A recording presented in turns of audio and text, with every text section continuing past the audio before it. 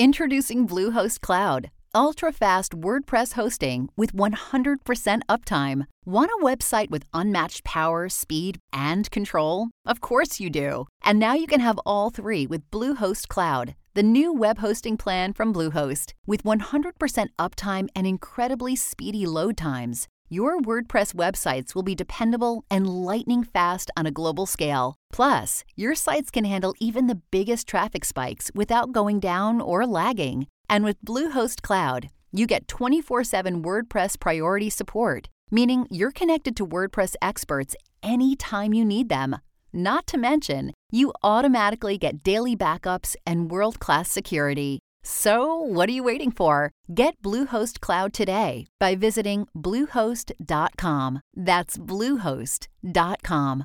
Okay. Hi, my name is Andres. I'm from Australia. Yeah. Do you have the date of your departure? Yes. I departed Mexico on... Where from Mexico? La Paz. Oh, my goodness. They were found more than 1,200 miles from land. The 54-year-old says he survived by fishing for tuna, drinking rainwater, and, of course, the companionship of his dog, Bella. They were missing for nearly 3 months. That's amazing. I'm Nicole Burley. Thank you so much for watching News Nation. Now let's give you a quick look at our primetime lineup. But first, the biggest headlines out of our nation's capital. The Hill starts right now.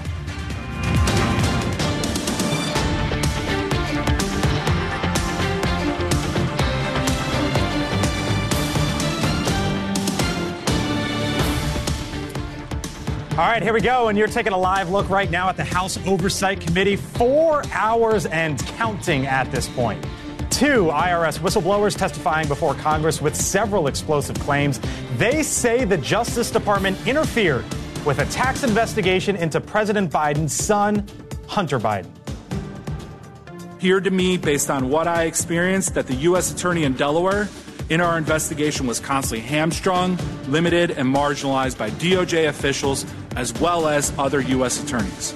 I still think that a special counsel is necessary for this investigation. The identity of one of those whistleblowers who you just heard from right there, formally revealed today, and he says he's a Democrat.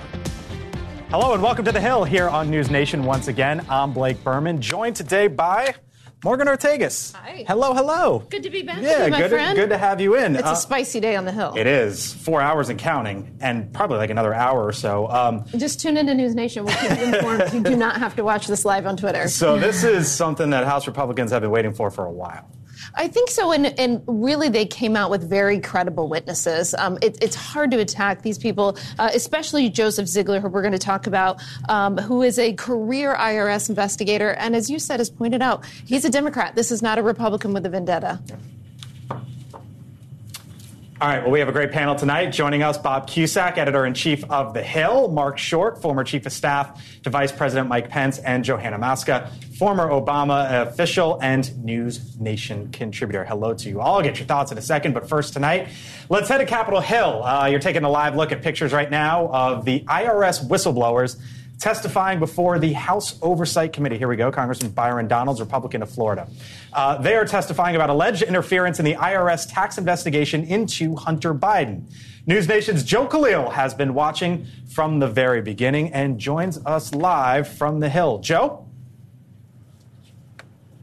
Yeah, hey, Blake. So today, this really was a chance for Republicans who've been making some of these claims to put some meat on those bones with these two whistleblowers. It's interesting. They both claim they are in the room. They have firsthand accounts of, in their view, the Department of Justice being more heavy-handed, interfering with the prosecution of Hunter Biden, they say, by slow-walking the case, by interfering in a number of different ways. They even say that they felt there was enough evidence there to move forward with felony charges.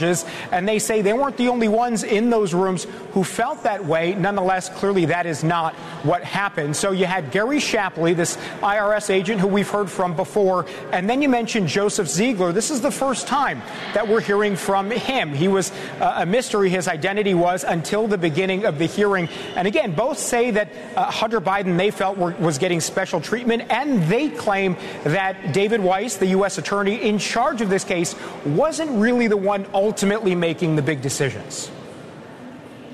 The Justice Department allowed the president's political appointees to weigh in on whether to charge the president's son. After United States Attorney for D.C. Matthew Graves, appointed by President Biden, refused to bring charges in March 2022, I watched United States Attorney Weiss tell a room full of senior FBI and IRS senior leaders on October 7, 2022, that he was not the deciding person on whether charges were filed. That was my red line.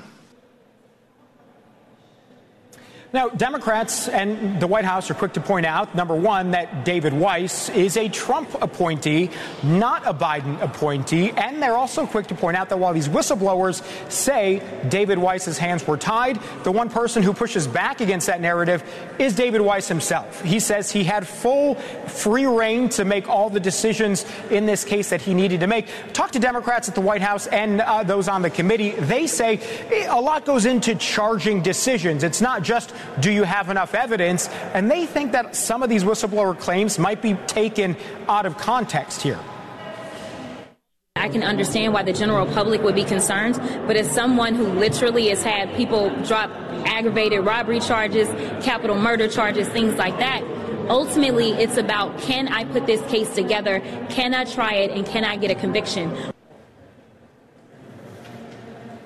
And Blake, Jamie Raskin today, ranking member, top Democrat on the committee, said you're going to see and hear a lot. What you will not see is any ties to Joe Biden in terms of any wrongdoing during this hearing. Blake. Yeah, and of course, that's a big sticking point for Democrats there up on the Hill. Joe Khalil, live on Capitol Hill. Joe, thank you. All right, let's bring it into our panel to break it down on this report. Bob, what's the significance? And also, I'm curious, what's the historical precedence for this before, for these types of IRS whistleblowers? Well, I think this is pretty significant. I mean, you have two whistleblowers. Shapley's been out in the public. They're on the record. They're testifying. The new whistleblower says he's a Democrat.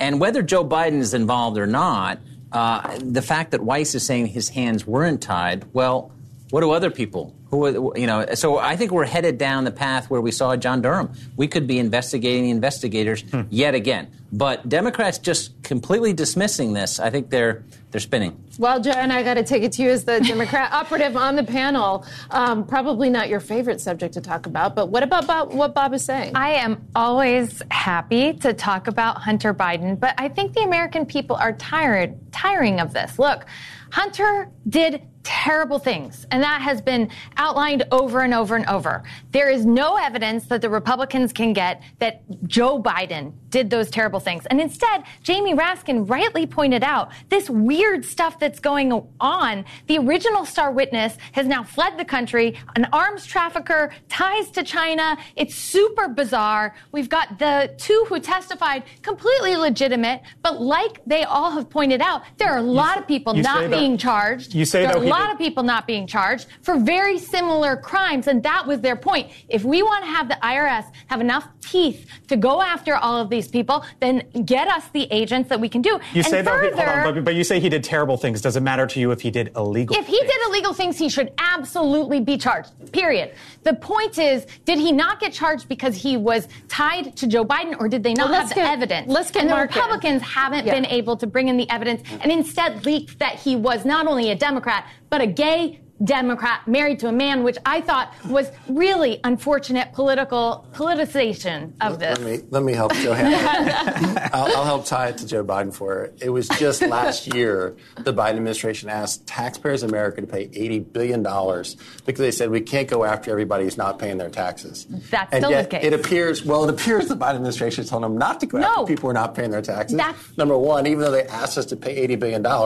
And I still think the biggest challenge for Hunter Biden, is candidly not the deadbeat dad issues. It's the reality that tying to Joe Biden, the hundreds and hundreds of thousands of dollars he got paid to be an advisor for Burisma in China, when his only expertise was his relationship to his dad, Joe Biden, for whom, when he was vice president of the United States, his priority and portfolio in foreign policy was Ukraine. Which is incredibly unfortunate. Isn't it fair game when the president, as vice president, when he brought his son on trips, as president, when he has his son, who is pleading guilty to these misdemeanors and has other investigations which we believe are ongoing, when he brings him to the state dinner, when he brings him on Marine One, isn't he making his son fair game. I am 100% for ethics laws to prevent the children of any president from doing these things. But right now, we've got a former president whose children also took significant amounts of money from the Saudis for their investment funds, also had all of the privileges of the office. And I think that unfortunately, this has been problems in Republicans and Democratic administrations. I can say the one I worked for, Sasha and Malia, weren't taking any money. We can all agree on that. Maybe for chores. But you talk about the former president, there is a much different legal matter, and it is on the other side of the political aisle right now. The former president, Donald Trump, says he received a notice from the Department of Justice that he is the target of a grand jury investigation into efforts to overturn the 2020 election results. And that means an indictment could very well be coming here in the near future. Joining us is Congressman Barry Moore, a Republican from Alabama who has endorsed Trump's reelection bid. Congressman, thanks for joining us here on the Hill on News Nation. January 6th, and what happened in that building that you're standing in right now? Should Donald Trump be held responsible for what happened on that day in that building?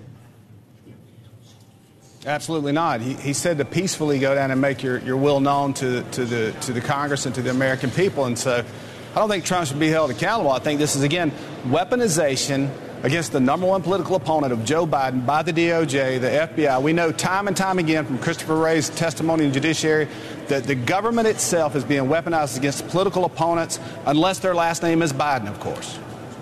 So you're totally comfortable with Donald Trump's actions on January 6th. He did everything right. Totally comfortable with Donald Trump's actions. I tell you this, it's not about Donald Trump at this point. It's about the American people, the voice. And when I'm in the district, people want to have an opportunity to speak up. Something about the left in this country and the progressives, they are terrified of Donald Trump.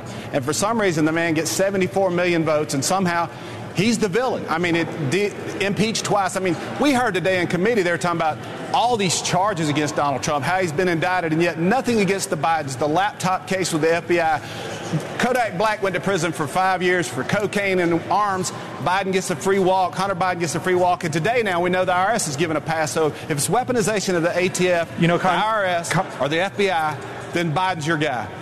Congressman Mitch McConnell, top Republican in the Senate, was just asked about this a little while ago, and he did not comment on it.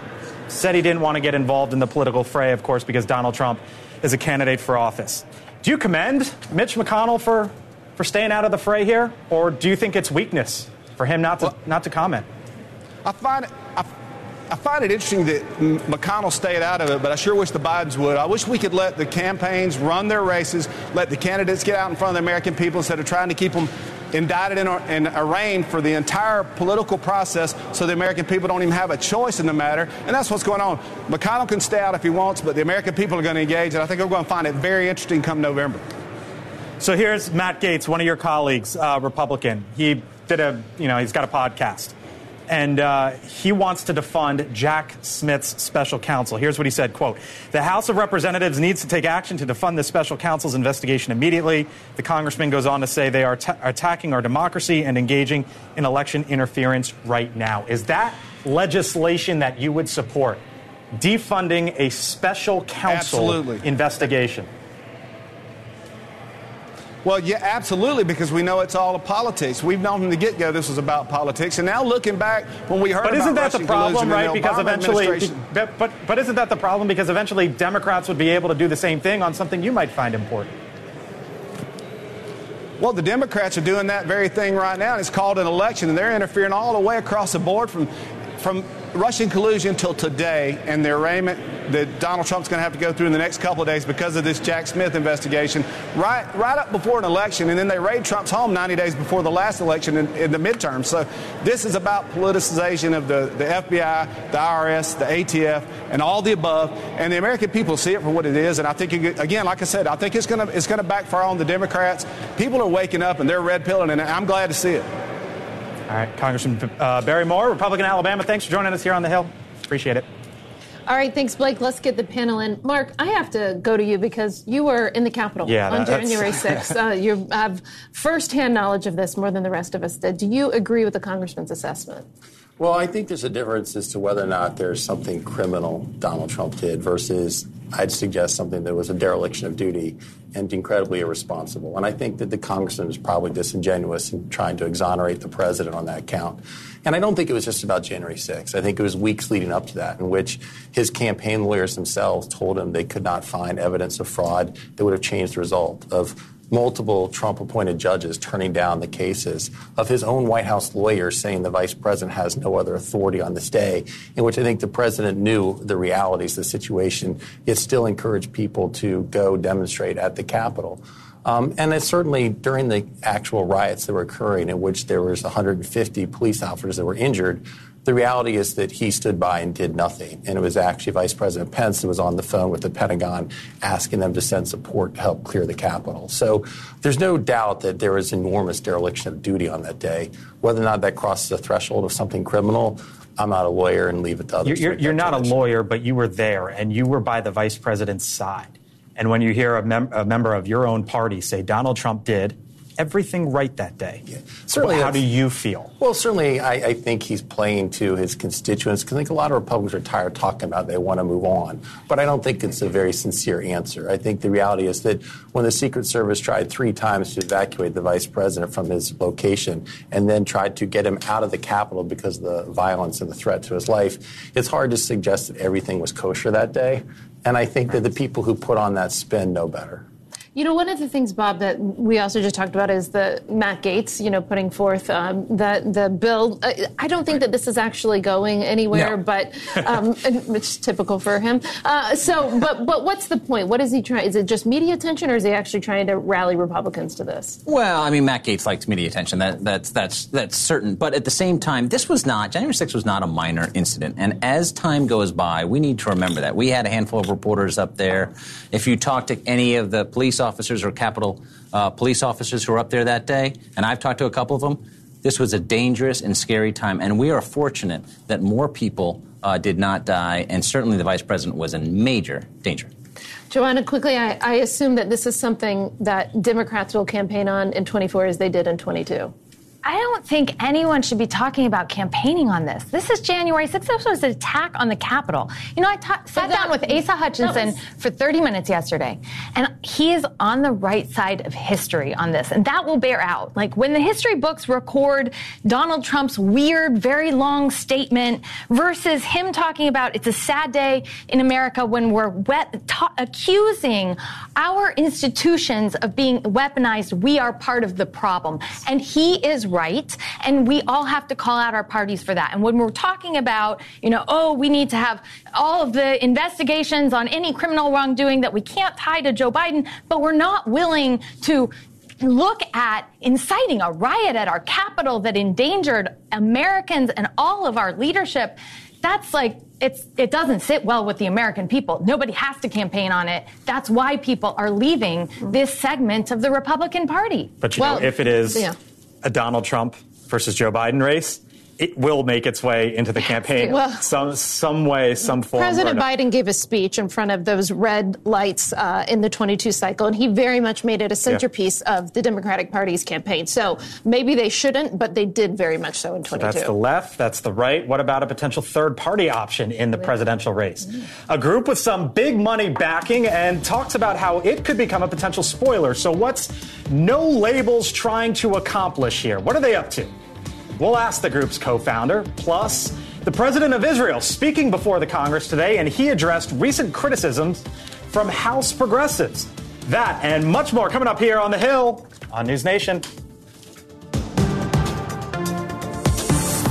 Welcome back to The Hill on News Nation. The centrist group No Labels has been flirting with a third-party presidential run for several months now, with Senator Joe Manchin floated as a top choice. But many Democrats, Manchin's party, fear this would only help Donald Trump get reelected should he be the Republican nominee. No Labels founding chair Joe Lieberman responded to those claims on Monday. We've been very explicit, and just watch us. If the polling next year shows, after the two parties have chosen their nominees, that in fact we will help elect one or another candidate, we're not going to get involved. Joining us now is the co-founder of No Labels, Dave Walker. Dave, thanks for being here on The Hill on News Nation. Appreciate it. What's the end goal here, Dave? Yeah, you got it. What's the end goal?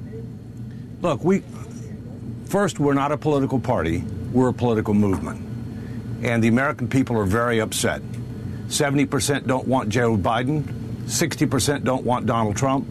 78% of Americans believe that the future for our kids and grandkids will not be as good as today. That's unacceptable. It's un-American.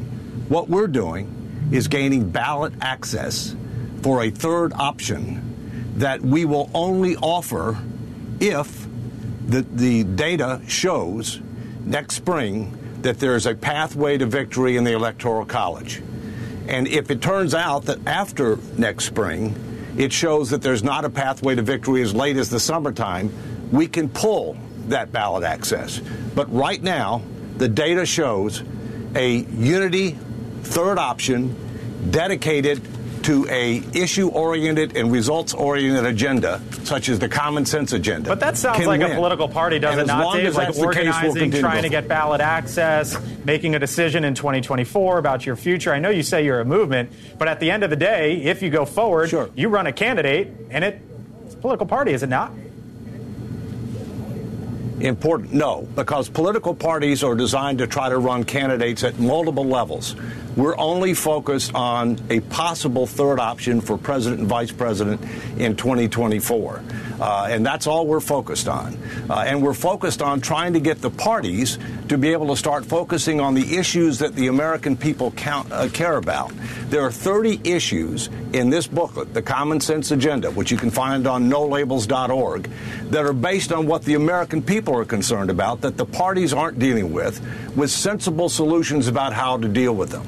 And we're hopeful that whether we run a third option or not, and by the way, it won't be ours, it won't be the No Labels ticket, they'll just have our line, that we're hopeful that whether we run that option, offer that line or not, that the major parties will start focusing on the issues that the American people care about, because they're sure not doing it now.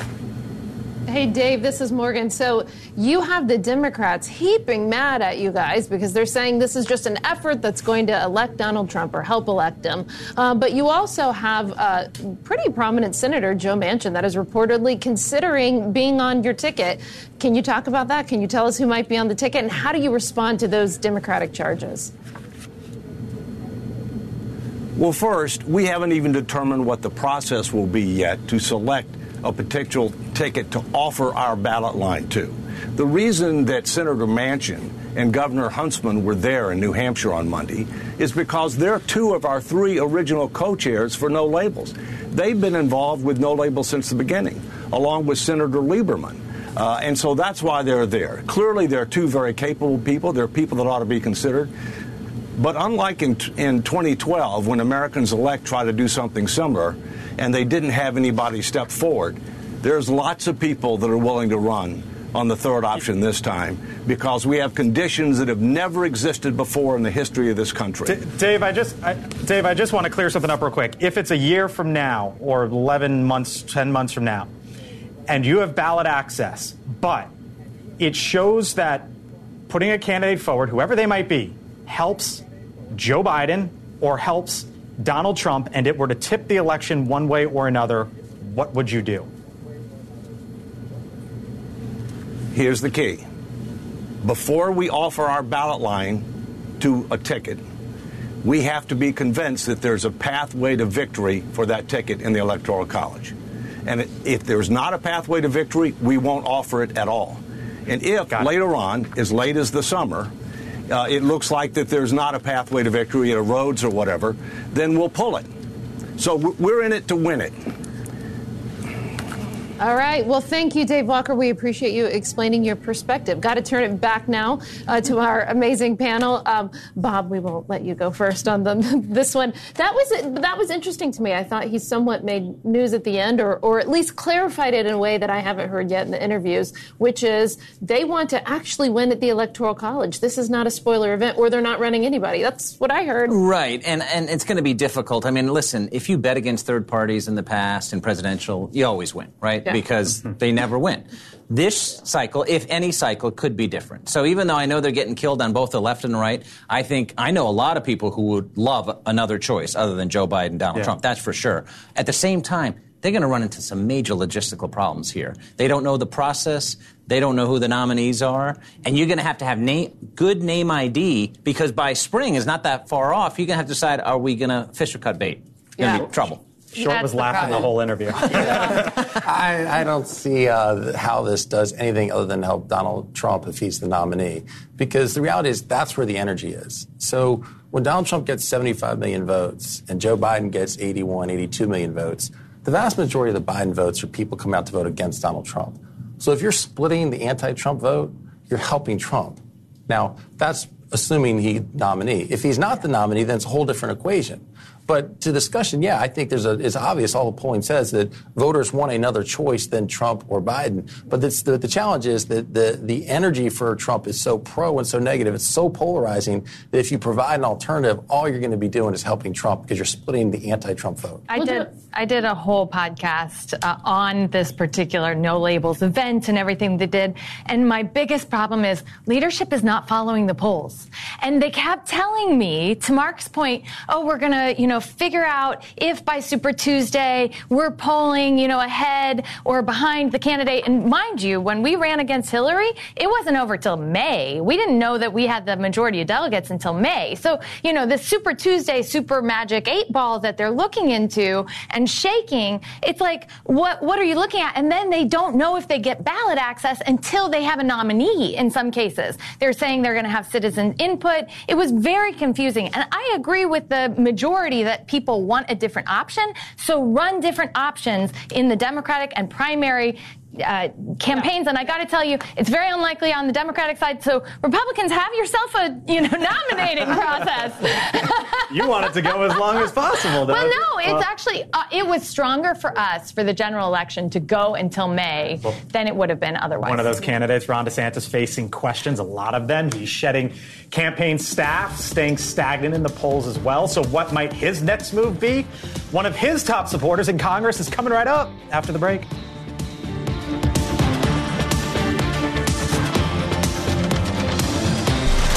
You're listening to The Hill on News Nation. To find News Nation on your screen, go to joinnn.com. Welcome back to The Hill on News Nation. I am Morgan Ortegas. And I'm Blake Berman. New polling from the University of New Hampshire showing a tightening race in the crowded Republican primary field. The former president, Donald Trump, still holding a strong lead in New Hampshire, polling at 37%. But his support is down 5 points from the last poll that was taken in April. The Florida governor, Ron DeSantis, behind by 14. The other GOP hopefuls polling right now in single digits. And joining us now to discuss is Georgia Republican Congressman Rich McCormick. Hello, sir. How are you? Good. How are you? Congressman, good to have you. So you have taken a big risk as a freshman member of Congress, and you have endorsed Governor DeSantis for president. He has had some tough headlines over the past 2 months. He's had to fire a dozen campaign members. He's going through campaign cash. How do you explain sort of these missteps recently, but broader, explain your decision to endorse him?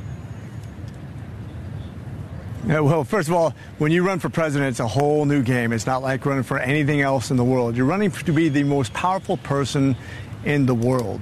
There's a learning curve that anybody who's ever been in politics understands.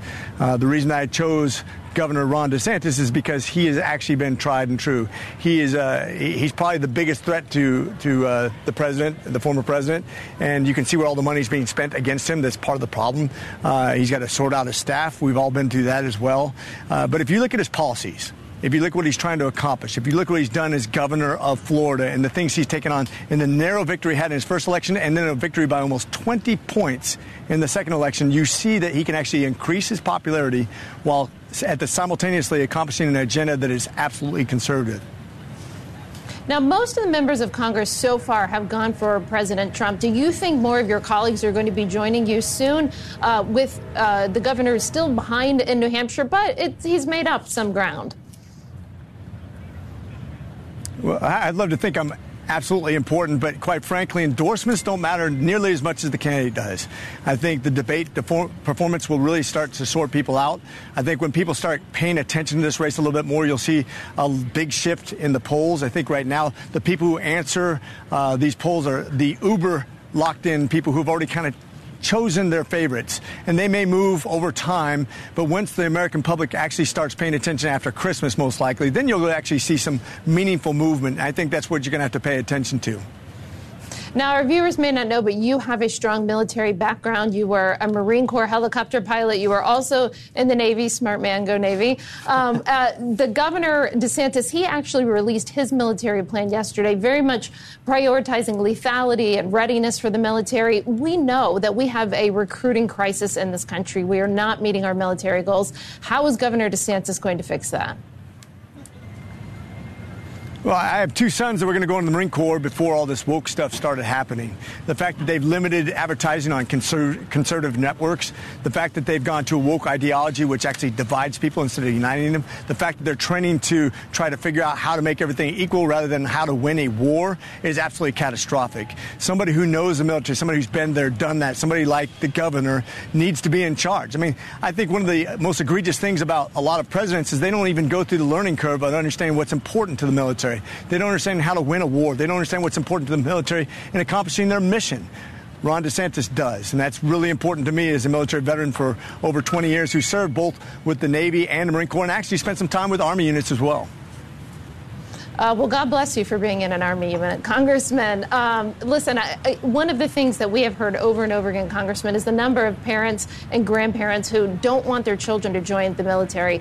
That's something I know you can speak to, and maybe your sons will give the Marine Corps another chance?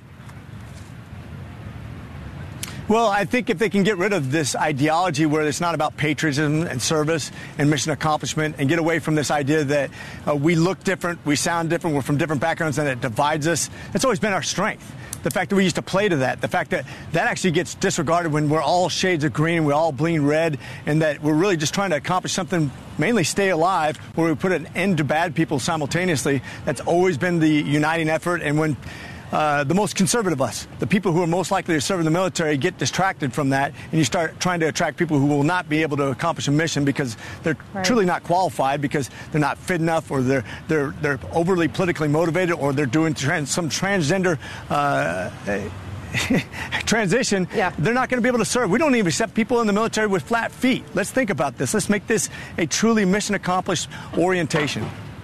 Well, thank you so much, Congressman, for explaining your decision to endorse Ron DeSantis. Thanks for having.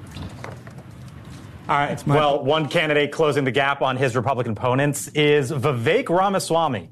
His progress has become a surprise to many, and we spoke with him yesterday. He made this bold comparison right here. Watch. I will not only be the Republican nominee, I will be our next president and lead a national revival like Reagan did in 1980. I think I'm the next Ronald Reagan. I think that what we actually need is 8 years to lead a national revival. And if Ronald Reagan were alive and well today, I would not be in this race. I would find other ways of having a positive impact on this country. But he is not. Mark, you've got Vivek Ramaswamy closing in on the guy you're supporting, and some polls ahead of. And then he tells us, quote, I think I'm the next Ronald Reagan. You make what?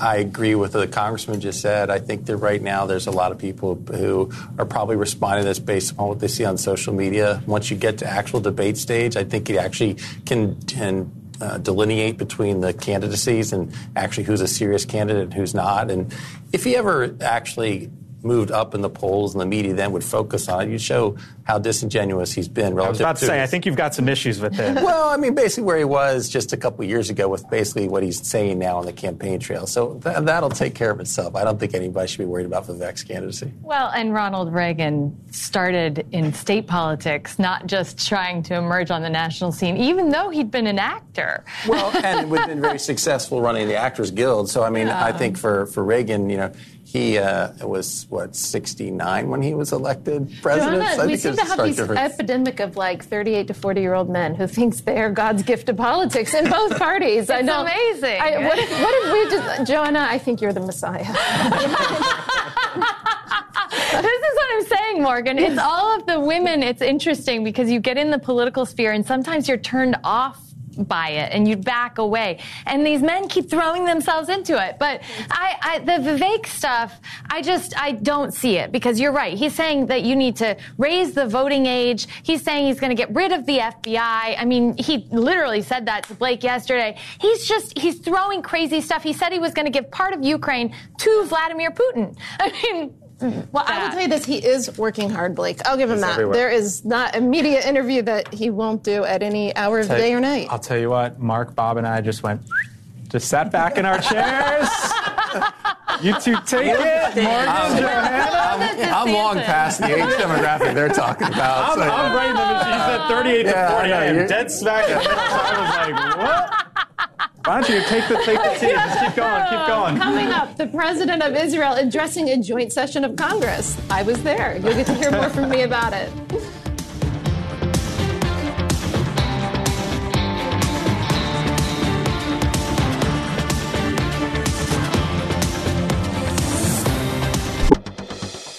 I'm not oblivious to criticism among friends, including some expressed by respected members of this House. I respect criticism, especially from friends, although one does not always have to accept it. But criticism of Israel must not cross the line into negation of the State of Israel's right to exist. That was the Israeli president addressing a joint session of Congress today. His remarks coming after controversial comments about Israel by a progressive Democrat here in Washington. Morgan, This was a joint session of Congress. You were there today. It was the first time I've ever been to a joint session of Congress, and it was really impactful. I thought about you, actually, Joanna, today, because most of the applause lines, I would say 95% of the applause lines were bipartisan, were people there. There's so much that gets in the headlines about who didn't show up, who made terrible statements, as it relates to the state of Israel. And I sort of hate that that's the focus, because truly, it's all of our viewers can see from the pictures here today. It was a moment as a Jewish American that I was very proud to see our democracy, to see both political parties standing and supporting the free, independent Jewish state of Israel. I got to tell you, I can be a little bit of a cynic. I've been around this town about 20 years. It was one of the best moments I have witnessed here in D.C. It was really beautiful. What else stood out to you? Well, really interestingly, the bipartisan clapping and support for the president's statements on Iran, which can sometimes be controversial in foreign policy. The line that he said, President Herzog said, Iran does not strive to attain a nuclear energy for peaceful purposes. That is something that obviously I worked on in the last administration. We were very tough on Iran policy. I was encouraged to see so many Democrats actually stand for the president's tough statements on the Islamic Republic of Iran. There was, of course, the controversy leading into this. Congresswoman Jayapal saying the following, and let's talk about it afterwards. Oh, no, sorry. Hey guys, can I say something? Can I say something as somebody that's been in the streets and has participated in a lot of demonstrations? I think I want you to know that we have been fighting to make it clear that Israel is a racist state. Israel is a racist state, she said. She then tried to walk that back. This was obviously a problem for her, and it's been a problem for Democrats, too, right, Bob? Right. We saw a resolution the House Republicans brought to the floor this week that was overwhelmingly bipartisan. Israel used to be more of a bipartisan issue. They're not perfect like the United States, but they are an ally against Iran. They've had some judicial reform controversies. Obviously, their clashes with the Palestinians. But we're in a different era right now, and certainly those on the left are not afraid, as Jayapal did go after Israel, and I think that's going to continue.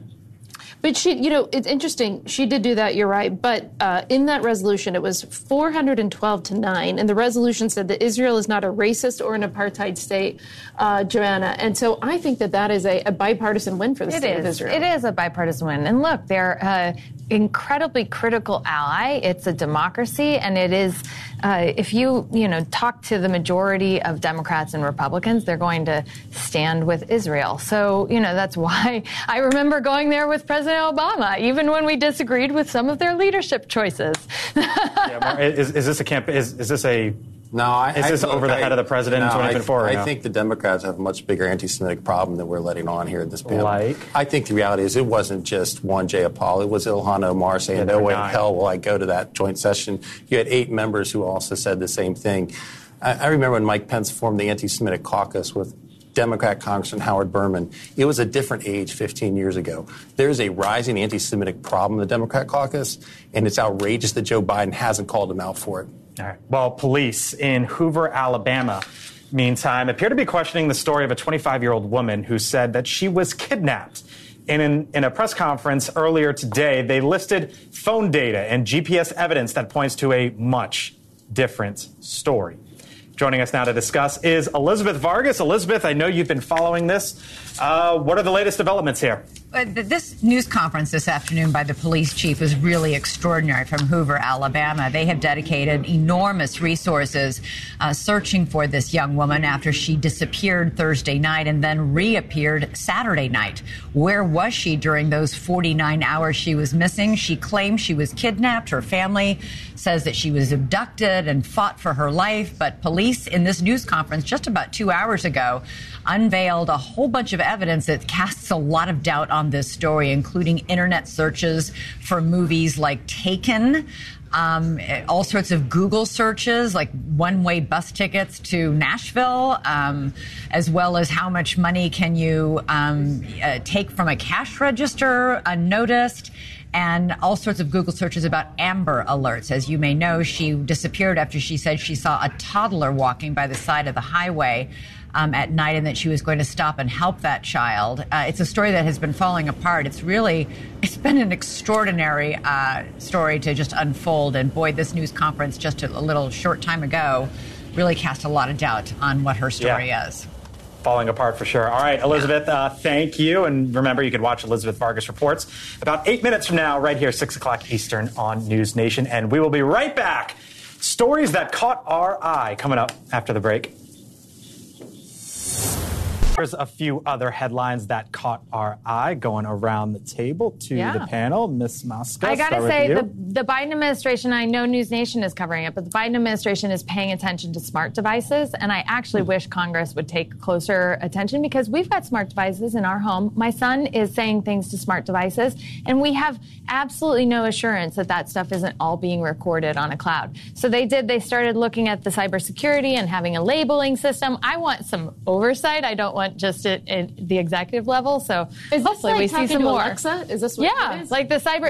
It's all our smart devices. When I was, and I wonder about you, when I was reporting the White House correspondent every single day, I told my wife, no Alexa in the house.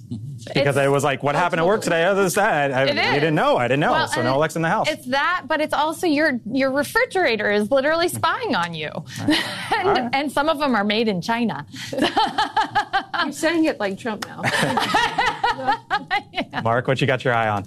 I never had a chance to be on this part of the panel, so I got 2 really quick. There you go. No, I can't believe Country Music Television has banned Jason Aldean's song. And since Morgan lives in Nashville, she may have more to comment on that.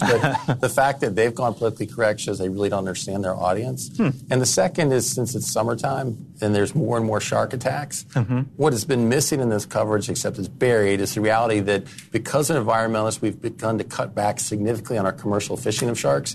And it should be no surprise that there are more sharks. It used to be 10,000 pounds per boat, then it was 8, then it was 4, and it reduced it under to 1,500 where people can't make a profit off it.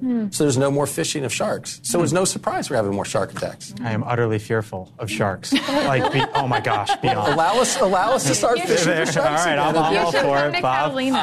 Quickly, Chris Sununu not running for re-election. Popular governor, thought about running for the Senate. He was recruited to run for the Senate, didn't want to run for the Senate. He's taken on Trump on this show. That's why he's not running, because he'd probably get a primary challenge. Well, I think that you read over my shoulder, Bob, because I have Sununu right here in my notes. I would never cheat. Never. All right. So another one to stay on the elections then with Bob. There's an article today in Politico that Rosendale and Mooney. So Rosendale is considering running in Montana. Mooney, am I saying it right? In West Virginia. Alex Mooney. And reportedly Trump has said that he would not back them, which would pave the way for the NRSC to have their favored candidates. Why does that matter, Joanna? Because the Republicans think they can take the Senate back. My story that caught my eye, I believe, is the lead on thehill.com. I love it. There we go. It says, headline, Senate puts NASA on notice over Mars mission. NASA requested $949 billion, basically, for its attempts to go to Mars. The Senate says, no, $300 million, because the projects run over and then the costs and all that. So maybe not as much money for NASA. Are you required to cite Hill stories? I am not, but when Bob is, we talk about it. Well, thank you, everybody. We hope that you are having a cocktail, and thank you for watching The Hill on News Nation. We'll be back tomorrow at 5 p.m. Eastern. Elizabeth Vargas starts right now. She Googled the